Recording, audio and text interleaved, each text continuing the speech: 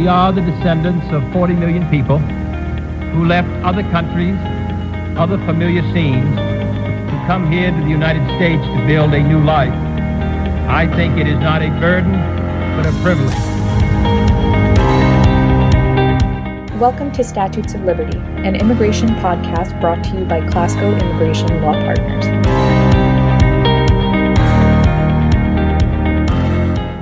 Hello, everybody. This is Ron Clasco, and I'm here with Dan Lundy and Jessica Denisi, and we are three lawyers in the EB-5 team at the Clasco Immigration Law Partners. And we're happy to talk to you today about the second episode in our series on problems with EB-5 projects and regional centers.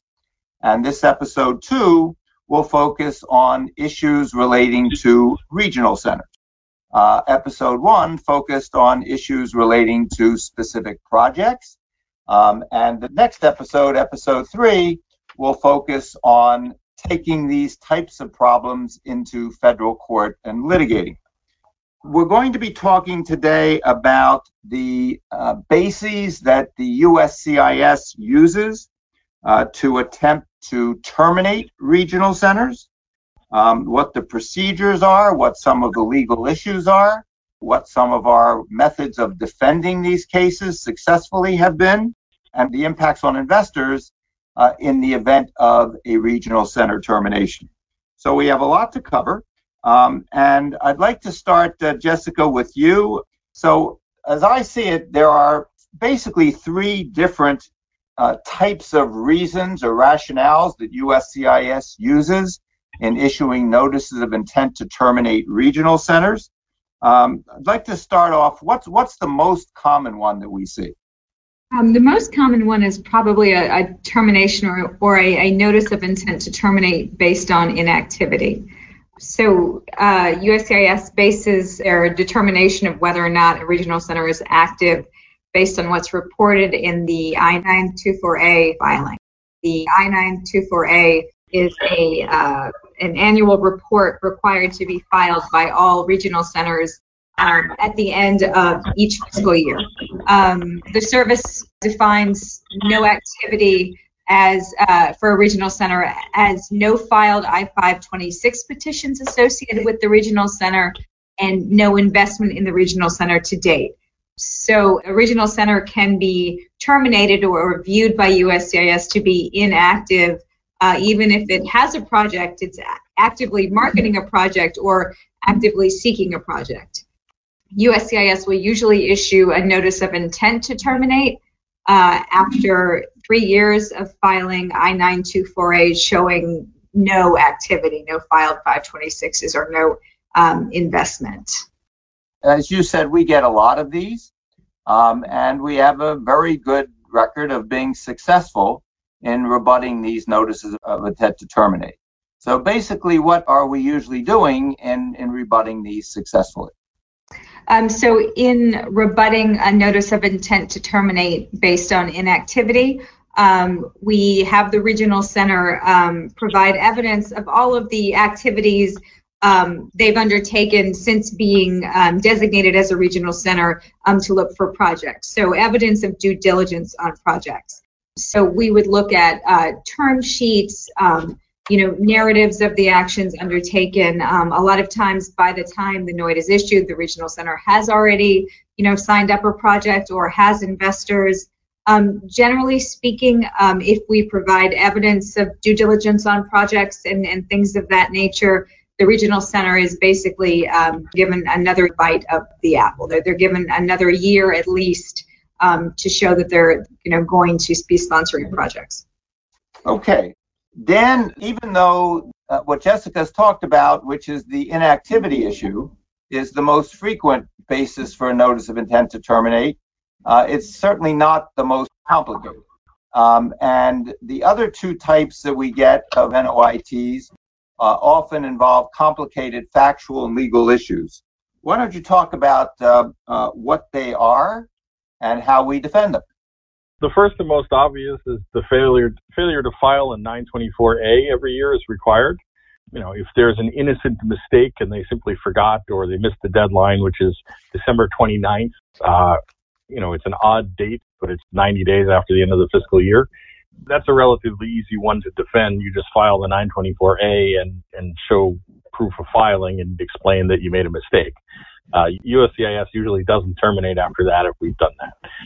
More complicated are the regional center would fail to file an amendment or notify USCIS of a change in management or ownership, or more complicated still, obviously if the regional center itself or any of the regional center principals are involved in any kind of fraud or misappropriation, that would be clearly a ground for a notice of intent to terminate. But sometimes it's even more remote and more complicated than that, such as you have a new commercial enterprise that invests in a job-creating enterprise, and the job-creating enterprise files bankruptcy. USCIS will often come and ask about the regional center's oversight and management of the investments. If the project is going bankrupt, what was the regional center doing to monitor and oversee the investment activity? These are complicated, so the standard that USCIS has to terminate a regional center is simply either they didn't file the required forms, or they don't continue to serve the interests of economic development. So it's kind of a vague standard, not directly tied to any standard of conduct that the regional center must live up to. So answering them is kind of vague and amorphous also. But basically, we answer whatever the allegations are, we answer the allegations and show that the regional center has been diligent in monitoring and overseeing the investments. If there have been changes that have happened that haven't been reported, we give explain the changes, take corrective action. We also do a lot to show that the regional center is acting in good faith. If the regional center has one project that has a problem, but 10 projects that don't have a problem, we do a lot to explain how great all those 10 projects are and how the regional center has procedures and policies to avoid problems and make sure that it's engaged in proper oversight. And so far, we've been successful on almost all of them, actually. Dan, is it the USCIS position that the regional center is almost like the guarantor of success of all of the projects that it sponsors? And if one of the projects goes bad, then that's a basis to terminate the regional center? The basis to terminate would be failing to properly oversee the project. And if you fail to properly oversee one project, they may deem that a serious enough violation that they could potentially terminate your regional center, and which would impact all your other projects, even if there are no problems with those projects. Again, there are actually no standards in the regulations, in the statute, or even the USCIS policy manual about what oversight of the investment is supposed to look like. So it's a little tricky because USCIS comes at you and says, well, this one project you have went bad and you weren't doing your job. It's up to you to argue that, well, no, we've actually been doing everything we're supposed to do, and we still serve the purposes of economic development because look at all these other great projects we have. I'm going to go into a little bit of detail on some of the legal bases that we use when we're defending these, whether it's before the agency or in federal court. Before I do that, Jessica, why don't I ask you to tell us procedurally, how does this work? So our regional center client gets a notice of intent to terminate. What happens then? And what are the steps that ultimately can be taken to defend? So the regional center gets a notice of intent to terminate. We prepare a response. We submit the response.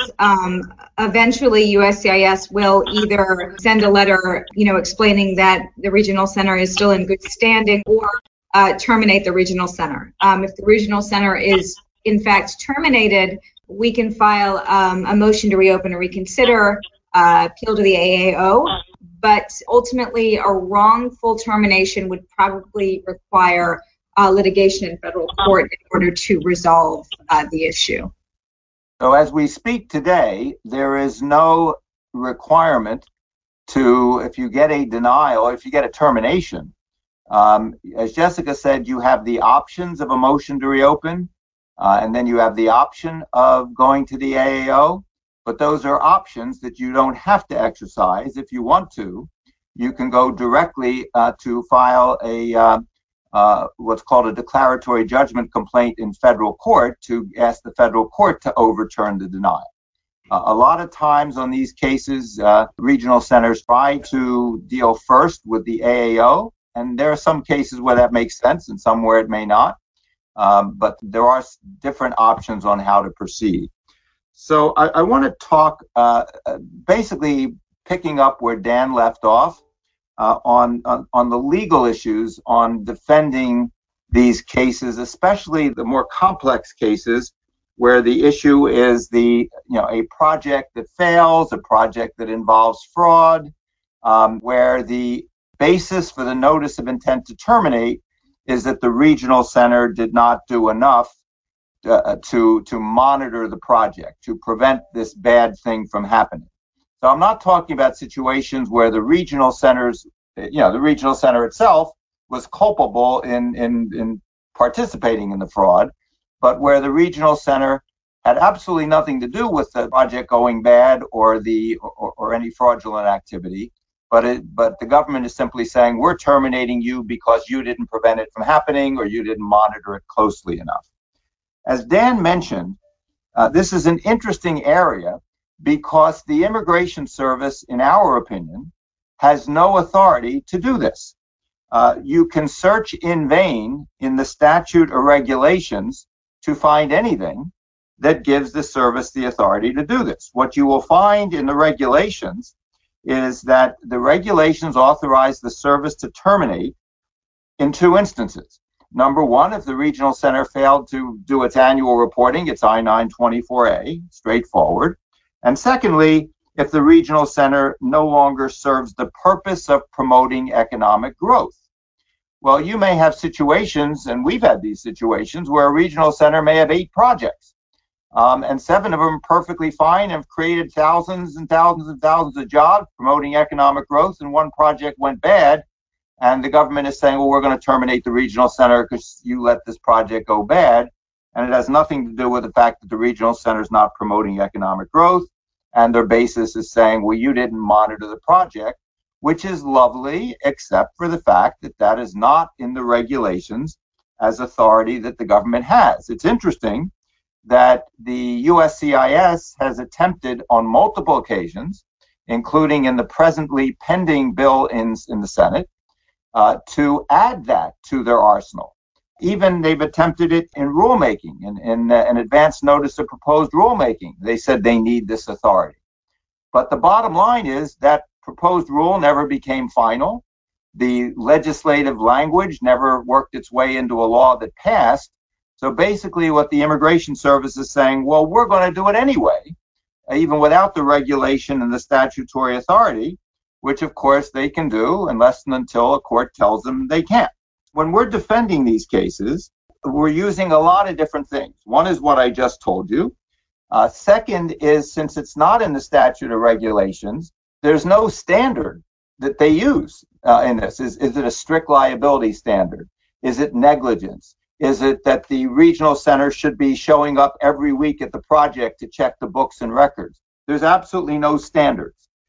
We also talk about the fact that the result of this is that, and we're going to talk about this in a second, but the Immigration Service as a double whammy says, and if we terminate the regional center, all of the investors who are not conditional residents in any of the projects, even the perfectly good projects, we will say it's a material change, and you're going to be denied and start all over again. So it's the unusual situation where they say, well, we need to terminate the regional center in order to protect investors from this horrible regional center. And oh, by the way, even though all these investors are going to get green cards, they're all now going to get denied or deported because we've decided to terminate the regional center. So it really kind of makes no sense. And it especially makes no sense in a situation where the investors are not a party to this.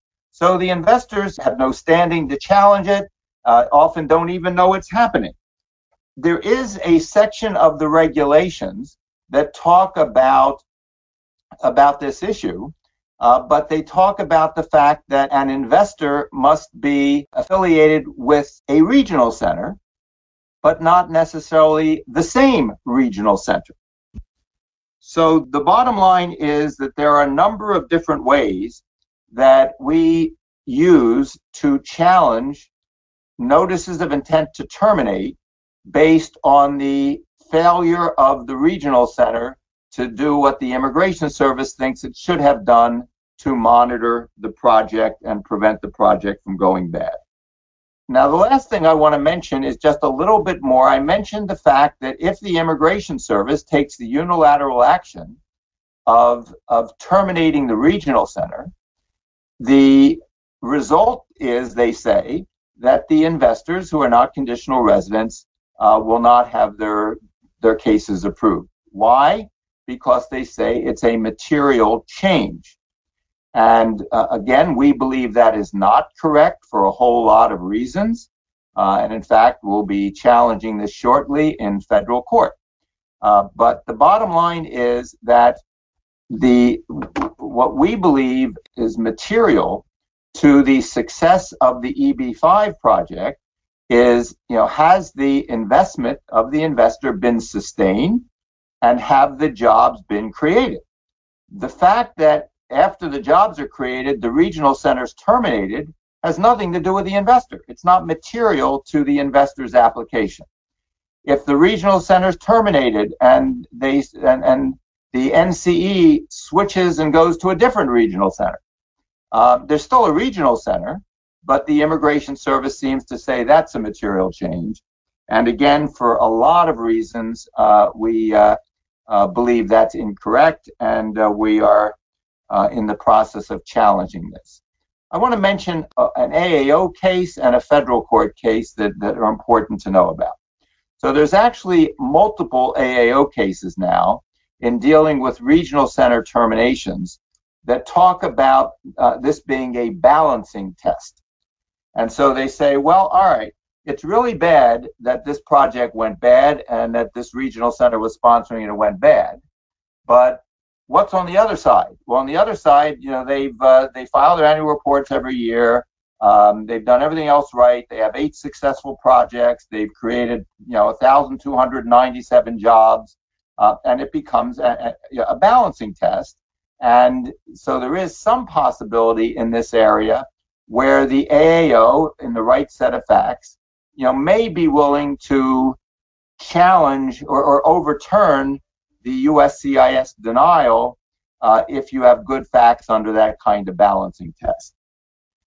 And the last thing I'll mention is there is a federal court case in the Path America Regional Center litigation where the federal court overturned a regional center termination, saying, in many of the same ways that I just mentioned, the AAO looked at it, saying that even though this regional center did some things that maybe it shouldn't have done and had some failings, those failings are outweighed by all of the jobs that are created, all of the investors who are innocent and have done everything right.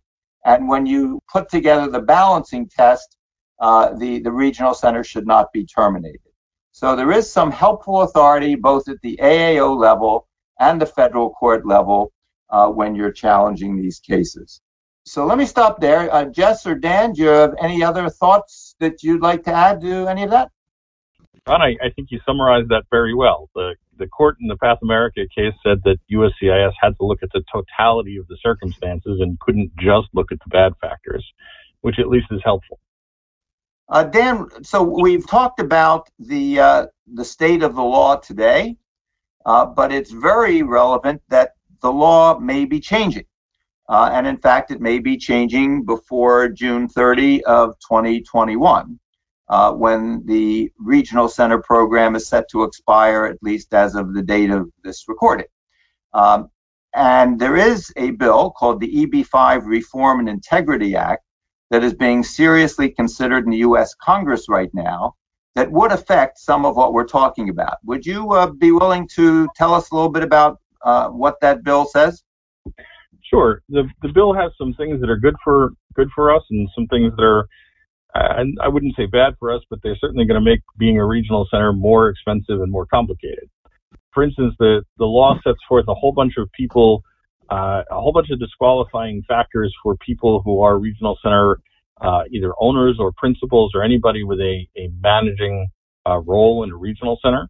If you've been convicted of various crimes or you've been debarred from participating in the sale of securities, or you have various kinds of fraud violations, you will not be allowed to work for a regional center. If the regional center employs somebody that is debarred, they face termination themselves. The fees for the 924A will increase dramatically. The regional center will have to pay, $10,000 or $20,000 a year for continued operation. One of the good things, or I guess I should set this up. One of the interesting things is the new bill would provide for the termination of not just a regional center, but a new commercial enterprise or a job-creating entity.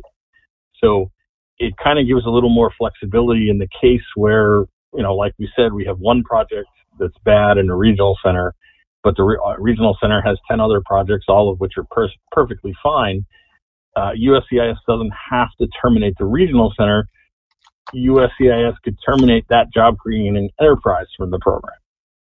The one really good thing that it does is that it allows investors who are in a regional center that is a regional center, a new commercial enterprise, or a job-creating enterprise that is terminated from the program for, malfeasance of any kind or from failure of any kind, to continue the green card process by investing whatever additional money they need to invest to create the jobs. And this would include any money recovered by the NCE or the regional center through, lawsuits or other, insurance proceeds or other types of funds that can be recovered from the project or from the bad actors. So it gives a certain amount of protection to investors and mitigates that material change issue. It would allow the investors to continue the process, notwithstanding that something completely outside of their control went wrong. They don't now automatically lose their opportunity for a green card. So that is one highly beneficial provision of the new law. The only thing I'll add to that, Dan, and we may talk about this a little bit more in episode 3 dealing with federal court litigation, is that bill you've been discussing, one of the bad things in there is it would for the first time create a requirement that on any EB-5 related case, you must first go to the AAO before you can go to federal court. And that is something that our law firm and a lot of who are involved with are attempting to get stripped out of the bill before it is considered. And again, we may address that more during episode 3. So I think we've, hopefully given the listeners a pretty good overview of the bases that you're going to see when the government tries to terminate a regional center, what the procedure is and the appeals, how best to defend against these things, what the legal issues are, and if you're representing investors who are affected by it, how they may be able to defend against the government taking the position that their 526s should be denied or their conditional residence should be denied based on material change. So that concludes episode 2 of our 3-part series. We'd appreciate you giving us a 5-star rating and a review. Please email podcast@clascolaw.com with any questions you'd like answered, and follow us on social media. We're on Facebook, LinkedIn, Instagram, Twitter, and WeChat.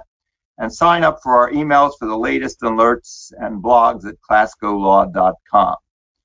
I'd like to thank Dan Lundy and Jessica Denisi for their expertise in this area. This is Ron Klasko. I look forward to speaking with you next on the 3rd episode of our 3-part series, which involves federal court litigation on any of the issues we've talked about with projects and regional centers. For more information, visit us at clascolaw.com. Follow us on Facebook, Twitter, and LinkedIn. You can email your immigration questions to podcast@clascolaw.com. The material contained in this podcast does not constitute direct legal advice and is for informational purposes only.